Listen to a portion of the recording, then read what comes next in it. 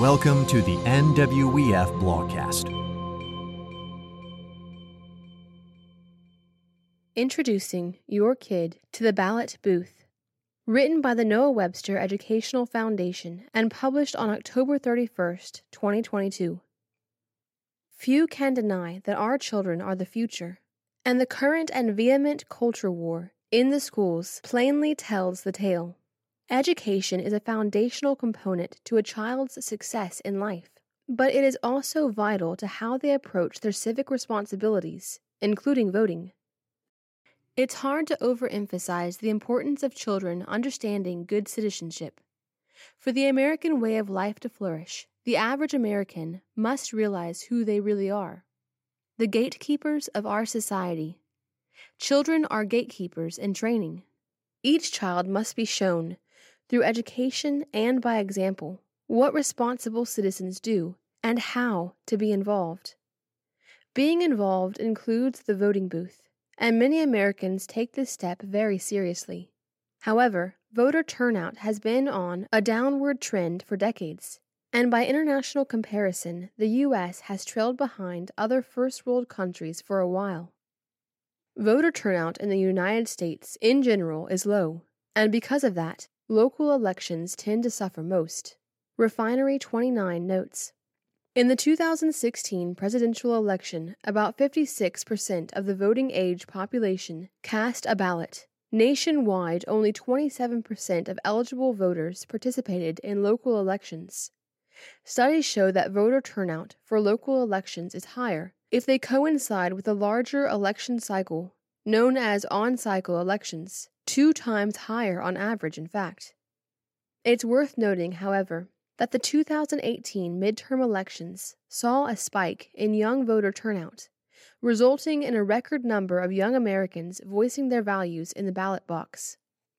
This November marks the next midterm elections and offers a perfect opportunity to teach your student about the election process, the characteristics of a good candidate, and their civic responsibility as a good citizen.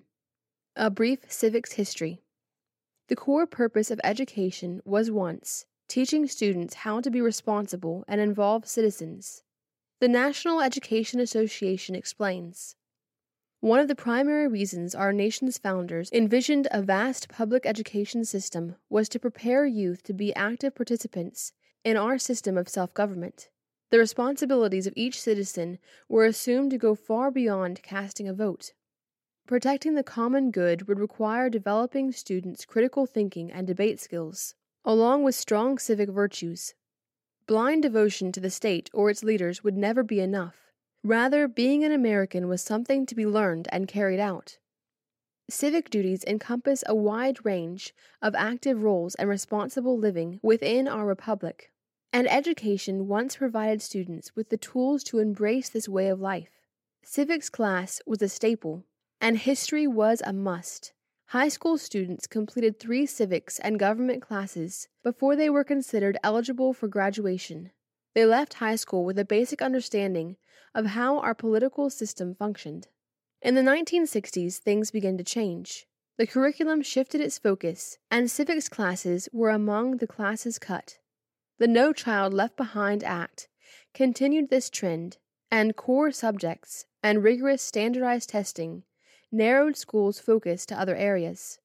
Fun fact, did you know that before 1971, the national legal age to be an eligible voter was 21? Young people have been involved in politics for generations, even without the right to vote themselves.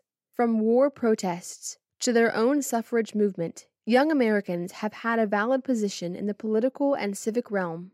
However, to actively participate, they must have the education, information, and practical application skills necessary to shoulder their responsibilities effectively. Educating our kids. So how can we educate our children on the voting process? How do we prepare them for their time at the ballot box? Check out these tips for successfully guiding your student on this important journey. Explain the process. Kids are, well, kids. Unless they are unusually observant and curious, they probably don't know anything at all about the voting process. You should start at the beginning when explaining it to your child. Obtain a small ballot, or perhaps a candidate catches your eye. Research the candidate to discover if they align with your values. Research the issues. Create a cheat sheet for yourself to help you remember how you're voting on the issues and which candidates you're choosing to support. Go to your local voting poll on Election Day. Show the necessary identification. Take your ballot and the cheat sheet to the booth. Mark your choices. Discard your ballot through the provided method. Walk out of the poll. Polls close at their designated time. Votes are counted. Winners are announced. Overall, the process is pretty simple. The most challenging part is the research beforehand. A great way to introduce your kid is by allowing them to accompany you to the poll. Familiarize them with the process and the atmosphere, and remove the fear of the unknown. Project. Show your kid how it works. Choose a variety of items, maybe candies or snack items. Gather all the members of your household and campaign for each item.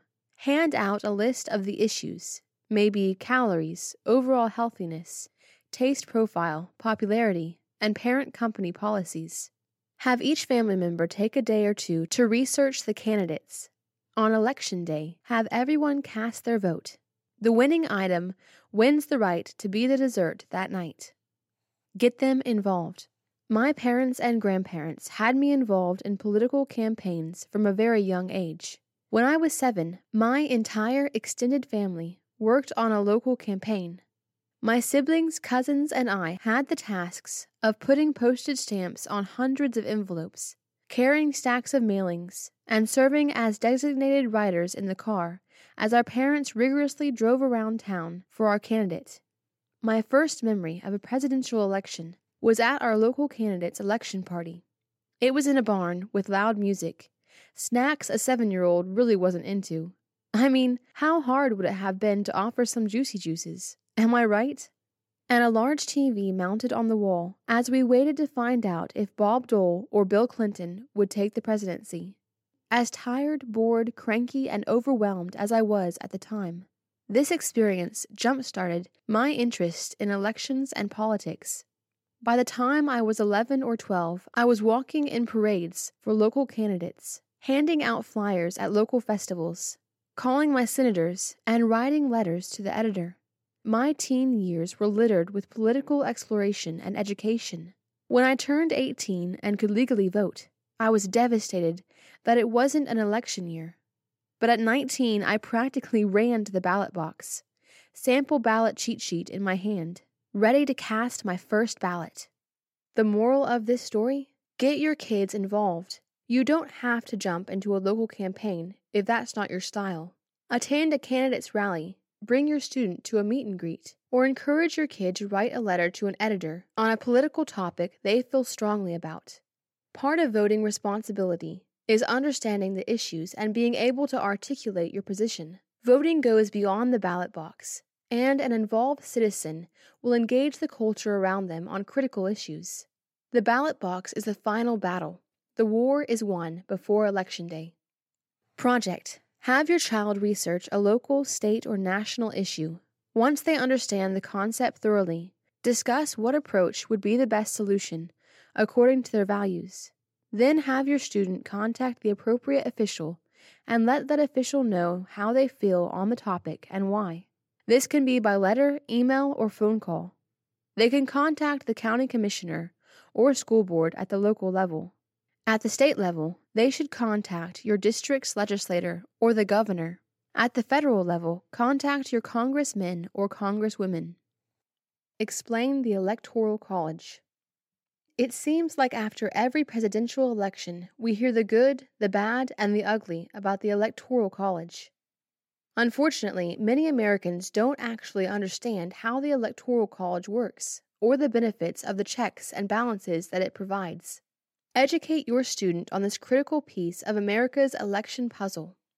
If you're unsure how it works, this is a great time for you and your student to learn together. There are many resources online offering all of the information you need. Ducksters offers a fun, kid-friendly explanation of how the Electoral College works. Project. Together, research which recent elections were strongly influenced by the Electoral College and why they mattered. Make politics part of everyday life. The best way to offer your kids a comprehensive political education is to have well-reasoned, decisive, diplomatic discussions of the issues, government officials, and candidates. Kids pick up a lot in their everyday life, and conversations like these are incredibly effective. You absolutely can tell your kids who you're voting for and why. KinderCare suggests: talk about the things that are important to you and your family in this election. After all, many of the decisions we're making today, from environmental protection to affordable education and job creation, will impact your kids as they grow. Encourage their input, questions, and even respectful debate. Show them how to articulate their position diplomatically. Teach them critical thinking skills so they can do the research themselves and draw independent conclusions. Discuss what citizenship means, and research countries that don't have free elections for their citizens. Project: together, research what it takes to immigrate to America and obtain citizenship. Discuss how the process could be improved or streamlined, and talk about how each of you thinks the process could do a better job protecting the safety and security of Americans. American Birthrights. Kids Count notes: when young people play an active role in elections or other policy change efforts, they develop skills and knowledge, and they become empowered to help shape their futures, strengthen their communities, and contribute to democracy. Civic engagement creates valuable leadership skills, which can help youth and young adults thrive throughout their lives.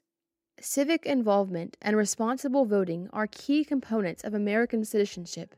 Parents are primarily responsible for preparing their kids to pick up the mantle and become involved citizens.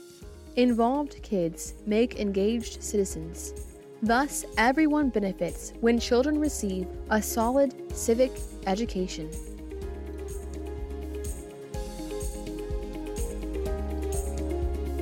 This episode of the NWEF Blogcast was made possible by the generous support of our donors. Here at the Noah Webster Educational Foundation, we want to make it easier for you to engage with your local government and school system.